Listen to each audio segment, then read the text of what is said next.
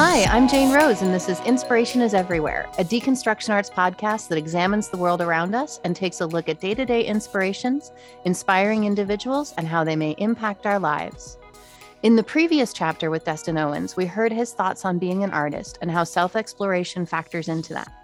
In this segment, Destin recounts some of his favorite performance experiences, including an unexpected brush with Meryl Streep, and ends with Tavy's decon takeaway of inspiration in 2 minutes or less. You've collaborated with some pretty remarkable people and had relationships and presented works in ways that some people will only ever dream of in their wildest dreams. So what I'm wondering is if there's a favorite experience from all of these that you could share. I will say the favorite was the first, because again, okay, I moved. Wait, so not working with Meryl Streep? Like that was such a cool experience. That like he won't remember me from a fly on the wall, but it was just like, so let's just talk about that story of Meryl Streep. I'm in rehearsal. I get this call at the last minute to be a part of this big gala for the public, and it's at City Center. And I'm like, okay. And they're like, it's going to be star-studded. I was like, I will make sure that I can be there. So I go to rehearsal, and I'm singing a duet with Cheyenne Jackson. And we're singing White Boys, Black Boys from Hair. And it's a female song, so they're flipping it on its head or whatever. So we're learning it and we're laughing at this whole experience. And then we learn it in the morning. Then about 2 hours later, they start staging it. And they're like, so at the end of this, you guys need to leave space because Merle is going to walk through. And we're like, okay, well, where's Merle at rehearsal? And they're like, just make sure you leave this space between you guys because she's going to come from upstate and come down center. I'm like, well, where's Merle? Like every time we would run it, we were like, well, where is she? Like, is she coming or is he coming? Merle, they just kept saying Merle is coming. So it was a joke to us. And it wasn't until literally, because then the performance was 2 days later, like the performance was on the Sunday, and this was like a Friday. So Saturday we go to orchestra rehearsal and we're seeing all these people that we were like, oh, they're doing this. Oh, they're doing it. So yes, it starts that. But they were like theater people. They were theater stars. So we get to the blocking rehearsal at City Center and we do our number and, it's a whole lighting tech whole thing that you're doing. And then at the end of it, the stager, the choreographer, all those people, they come like, remember we said to leave the space because Merle is going to come from back there. And we were like, I'm sick of Merle. I am so sick of whoever Merle is because Merle has not been to rehearsal. And we were laughing about it. And then the curtain opens and we're facing the audience downstage. And Meryl Streep walks and stands in between us and we're like, and we just started laughing because this whole thing had been a joke. Well, Merle's gonna show up, but we never thought it was Meryl Streep because it was Merle, not Meryl Streep. And it was just this funny moment because we had finished our number and then there's Meryl Streep and she's singing a song from Hair called Sodomy. So it was really about these two guys singing this song that was supposed to be done by girls, but because it was guys, the whole sodomy idea was supposed to be this boom thing, and she's singing sodomy. So it was just this funny moment. So there's a picture online somewhere of me looking at her, and it says all of that in my face. That's like, it's Meryl Streep. The guy that's Meryl Streep. But it was just funny because I'm not necessarily starstruck. Like if you're a star from when I was a kid, I might be like, oh my God, that's this person, but I'm not like dying to meet you. But because there was such a funny connection to this Merle and not Meryl, and there she comes, and they're like, that's freaking Meryl Streep. Okay, you guys have been saying Merle for 2 days now. I didn't mean to hijack, but thank you for sharing that story. What was your first experience that you were wanting to say? I went to New York City when I was a sophomore in high school on a big trip. I realized I never wanted to live there. It was a whole world that I just had not experienced coming from Oklahoma. And I was like, yeah, that's not the place for me. So fast forward when I go to college and they're like, you have to go to Broadway. It's the top of everything. I'm like, yeah, that's also not going to happen. So that was part of the resistance of a destiny in college going, yeah, I don't need to go to New York. After I graduated college, I worked at Opryland in the summer. I auditioned for a cruise line, and so I went on a cruise ship. The cruise ship that I chose to go on docked in LA, which turned out to really be San Pedro. But it was docking in LA, and I was like, oh, I can see Los Angeles, so I can see if that's another option for me to move to, or whether Chicago was the other option. So fast forward, I moved to Los Angeles after my third contract on a third ship. On the third ship, I met my mentor who was directing one of the shows, and his name was Wayne Filenko. So I met him and we really hit it off, and he was so excited that I could dance and sing. And so we just really hit it off. So he ends up being my mentor. He asked me for a picture and resume because there's this show he's doing and he thinks I'd be perfect for it. And again, boy from Oklahoma was like, yeah, here we go. Here's someone else that thinks they're all that. And so he was like, do you have a picture and resume? And I was like, yeah, I'll get you one. But I really didn't take him seriously because I was on a cruise ship and I was like, you work on a cruise ship. Like, this is what you do. So I was very much in that mindset of you're an opera person, this is what you do. If you're music theater, this is what you do. If you're on a cruise ship, this is what, like, it was such a weird thing in my mind, but it was very compartmentalized. And just to add to that story, when you introduce him as your mentor, he was later your mentor, not at the time that you met.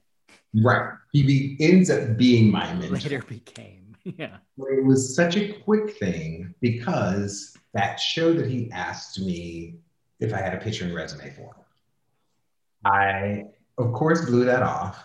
And because I had a 4-month contract on a ship. So I was like, even if, I don't even know, I have to do these 4 months. And the show he was talking about was The Who's Tommy. So while I was on the ship, they won all these Tony Awards. So I'm watching the Tonys on the ship going, oh my God, I'm so excited for them and for him. And I called him to congratulate him and all that, because now we're in touch and he's mentoring me.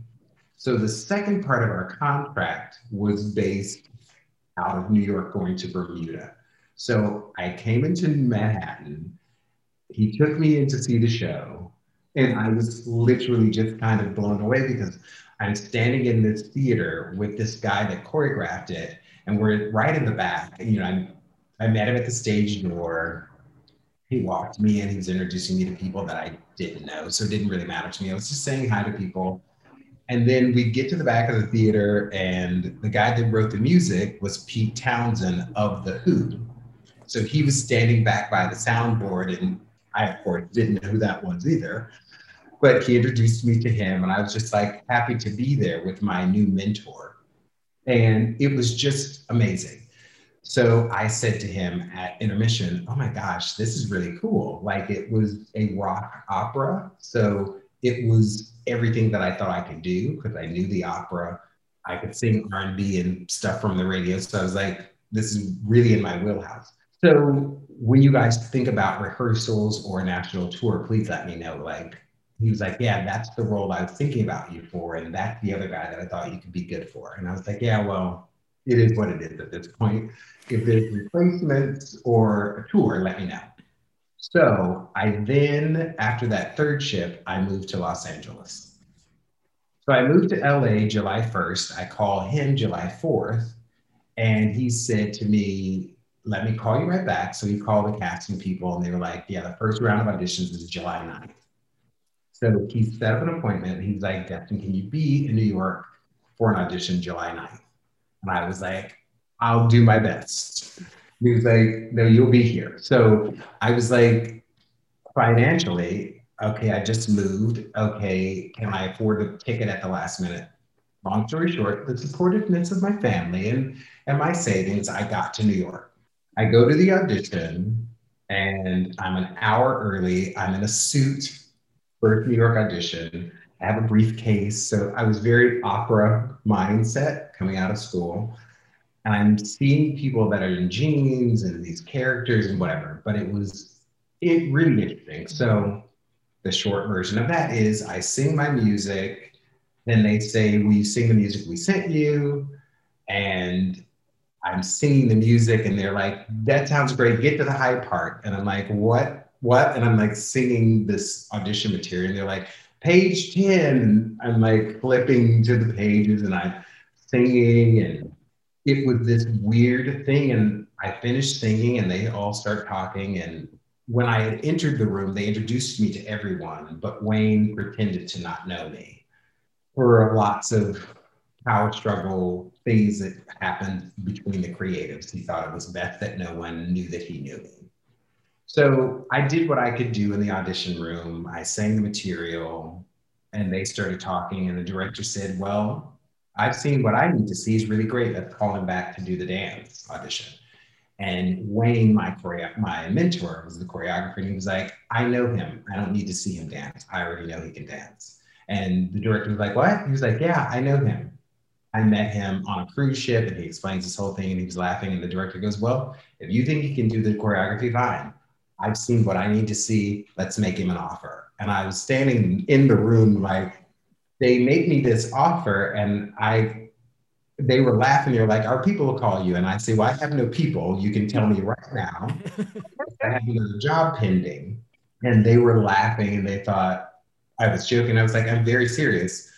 And I'm talking to them. So my mentor is trying to get to me to stop me from talking.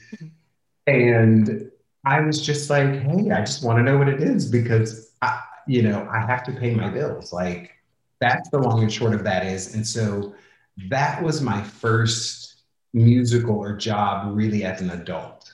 And it was like the hit of the year. And so being a part of something where you're joining the union, the show is a hit, the people are nice, I'm working with my mentor, I'm working with these giants, I'm just continuing my education, I'm learning, and I'm around people that I just thought were extremely talented. There's nothing that will ever compare to that. And I've had great experiences since then. It's just, you're an open book and you're learning, and people respect your talent because you're in the hit of the season. So you're there for a reason. And I respected everyone else in the room. So it was very reminiscent of college to me, in the sense of we all deserve to be here. And it was an experience. When you talk about collaboration, everything was plotted out within an inch of its life. Like, do this on 5, do this on 6, do this on 7, do that on 8.